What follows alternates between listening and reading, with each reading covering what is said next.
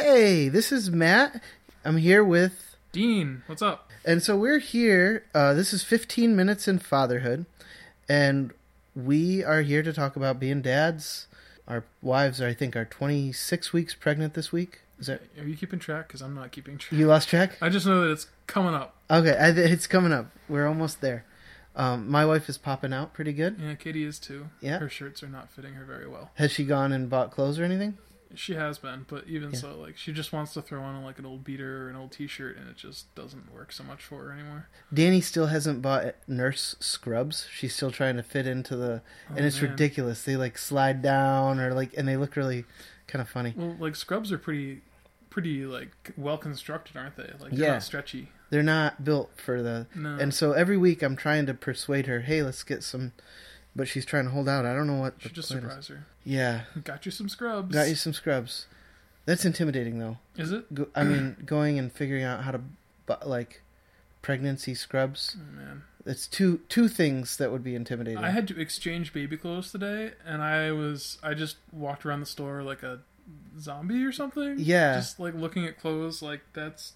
I don't know what I'm doing. Oh, man. I had to go back and ask the lady, like, help me find stuff. Yeah. I need these things changed into other sizes. Help me. That's totally going to be us for a while. A friend of ours gave us a pack and play today, and it's amazing, but I can't work the thing. No? No, I mean, it's all, like, floppy, and, like, it seems like you need to, like, pop it out in the right place and fold it up in the right place. It's just beyond me. I mean, it'll be routine in a couple weeks, I'm sure. Or, a couple months. Yeah. Anyway, so we are going to be dads, and we're figuring all this out. As we've said, yes. And actually, we write about it, too, on www.fathermoves.com. You can check that out. Probably where you found the link to this podcast. But if you didn't... So last week, we asked people to submit a Christmas survival story, and we got a grand total... Drumroll, please. Of 0 submissions. You guys are slacking off. So we won't be reading a Christmas survival story this week, but it's not too late. Christmas is still, what, like, I don't know. A couple... 10 days away? 10 days away? Yeah. Not even. If you submit one within 10 days, if you're the only one to do it... We'll read your Christmas survival story. We will read your Christmas survival story.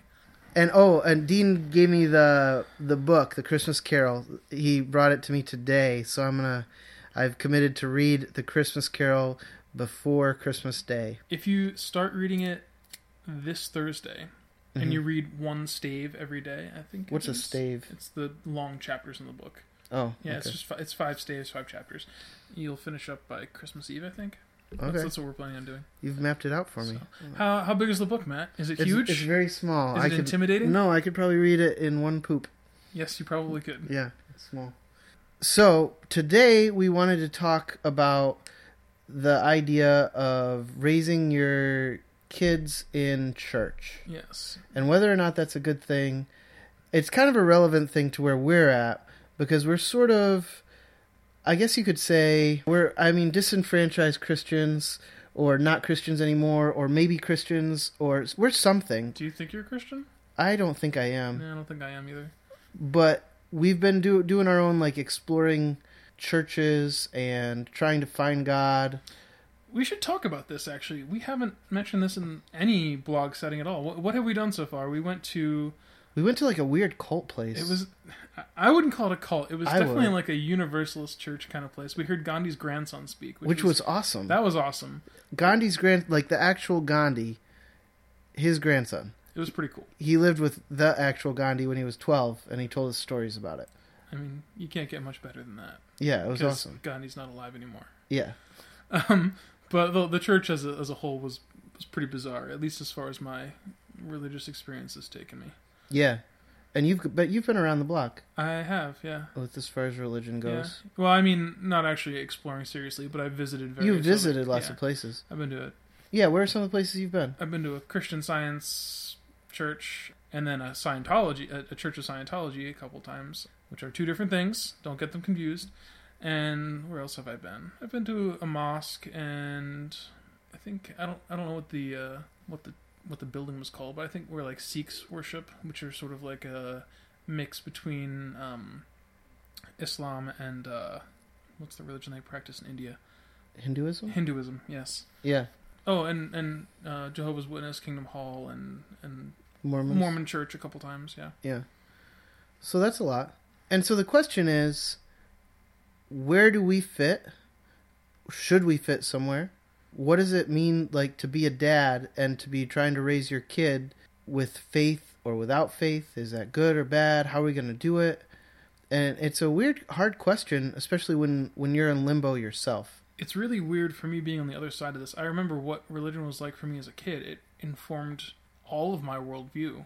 Like, how do you mean? Say something about it. So, I mean, looking at people who weren't Christian, or the possibility of, the idea of not being a Christian was very intimidating, very scary. Like, there was a lot of fear based about those people out there. Well, yeah, I guess so. But also just like, if I didn't have this, I would go to hell, or if you didn't have this Christianity, yeah, or the rapture could happen, or even if I'm a Christian, but I just lied to somebody, the rapture could happen, and I could get left behind, or something like that. Like, yeah, was that like real thoughts for you? Oh yeah, I remember going to the movies with my aunt once, and it was I think it was The Mummy, and I was like 10 or 11 or 12. Okay. And I was sitting in the theater, I'm like, oh my god, if the rapture happened right now, I would get left behind because I'm in this movie, and this movie is evil. Oh, okay.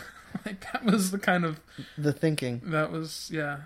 And so that's a real question. Like, is that thinking, that kind of stuff, is that bad? Is that dangerous? Or was that good? Or was that healthy for you as a kid?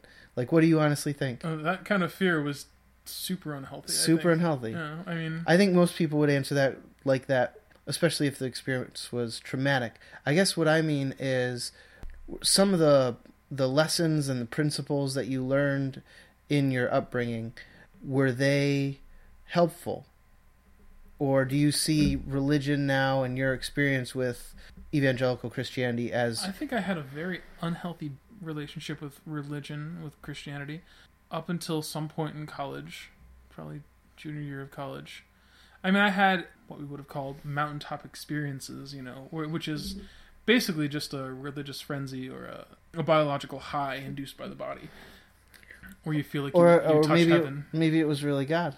Maybe it was really God, but you don't think so? Well, I mean, we know that there's regions of the brain that secrete these religious chemicals. Basically, it's the religious feeling that you get. We know that it comes from a chemical.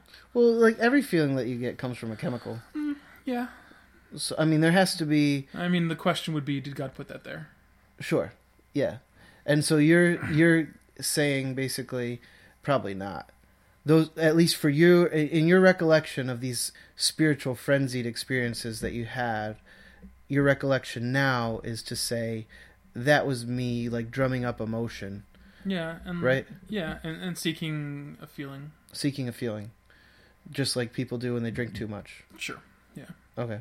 What about you? You haven't said anything about your experiences. Yeah, just because it's easier to make you talk. Sure. Ask me all the questions.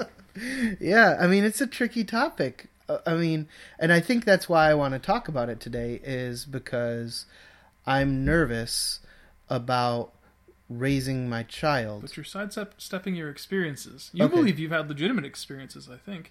Like with God or with some thing or mystery. Yeah, definitely. And was your relationship with Christianity healthy or good?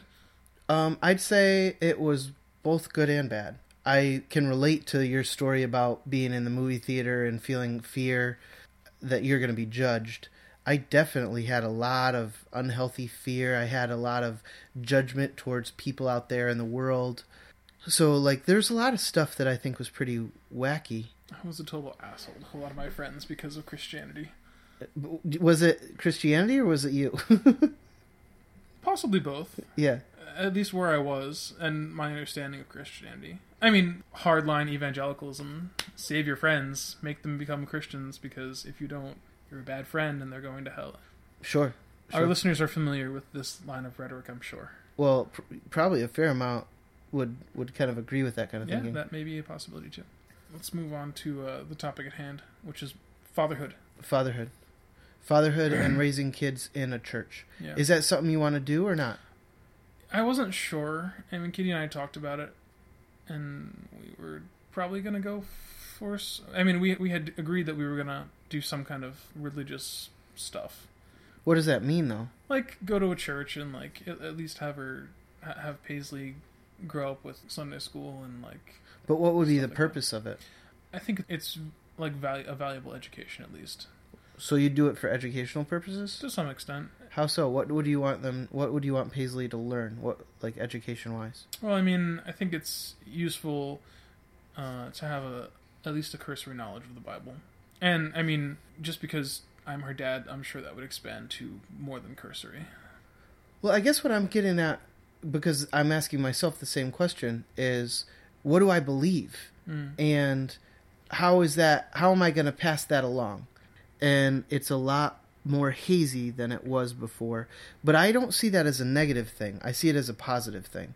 Because I kind of lived my life with such dogmatic certainty that gave me a lot of room for personal arrogance and personal judgmentalism towards others.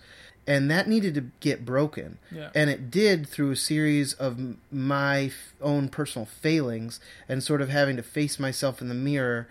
And it kind of set me on this journey of exploring my own faith and saying, well, if all these dogmatic things that I said I believed and acted like I believe and told other people to believe didn't pan out, if there are these inconsistencies that I'm suddenly now honestly having to look at, what does that mean? Do you think you can spare your son that? Or do you think that's just a part of growing up? I think it's a part of growing up. Like, I think that's important to kind of come from a box and learn that the world is bigger than the box that you come from. But knowing that, like, do you think maybe the environment that you grew up in was blind to that box? Whereas I think your worldview is more expanded. So how do you think you can help your son grow up in light of what you now know? That's exactly my confusing question. Oh, yeah. Because there's a part of me that says, I want to, like, raise my son to be open-minded and we're not going to go to church. We're just going to try to, like, find God out there in the woods. We'll just have some experiences and talk about things. But then there's a part of me that cherishes the community that I had growing up and the people that surrounded me with a sense of this is who we are and this is what we believe. And I felt like I also got a lot of good from that. And I had a very strong sense that God is real and is worth trying to figure out. And I don't know that I would have had that if I didn't grow up in a church or around other people that agreed.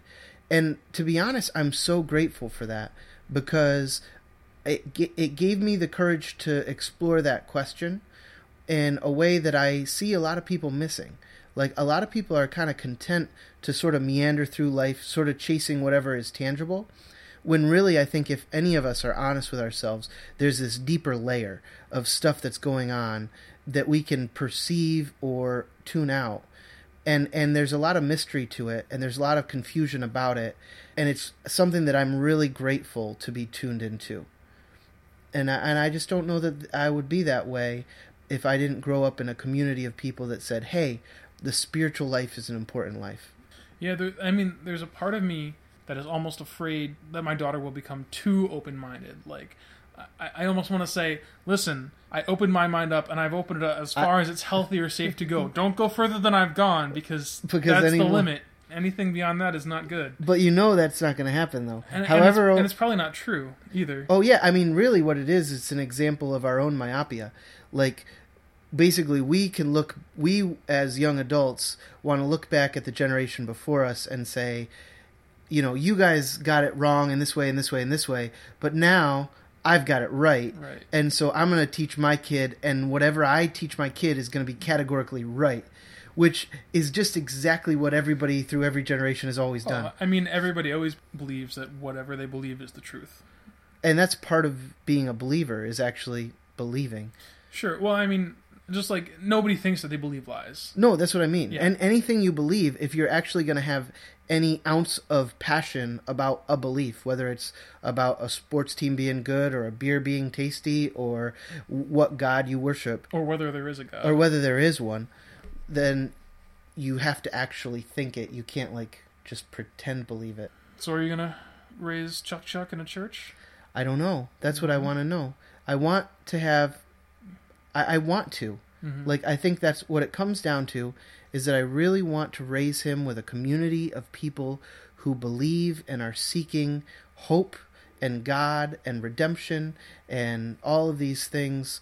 But what I am afraid of is raising him to kind of have the backside of that. Like, all the things that I felt confused me and led to my absolutistic thinking. And so the problem for me is asking how much of that is just a function of being a young man. And I think a lot of it is just that's what it is. Every young person has got to think in black and white because that's how their brain works. And how much of that is a problem inherent in the religious system. And I think the truth is that it's both. Both, and it's also probably neither, or not for everyone. What I really want to do is find an organic community of people that are wanting to do the same as me. Yeah, you want to find one? Start one? You want to start one? Maybe I'll just start a church. So, I don't know.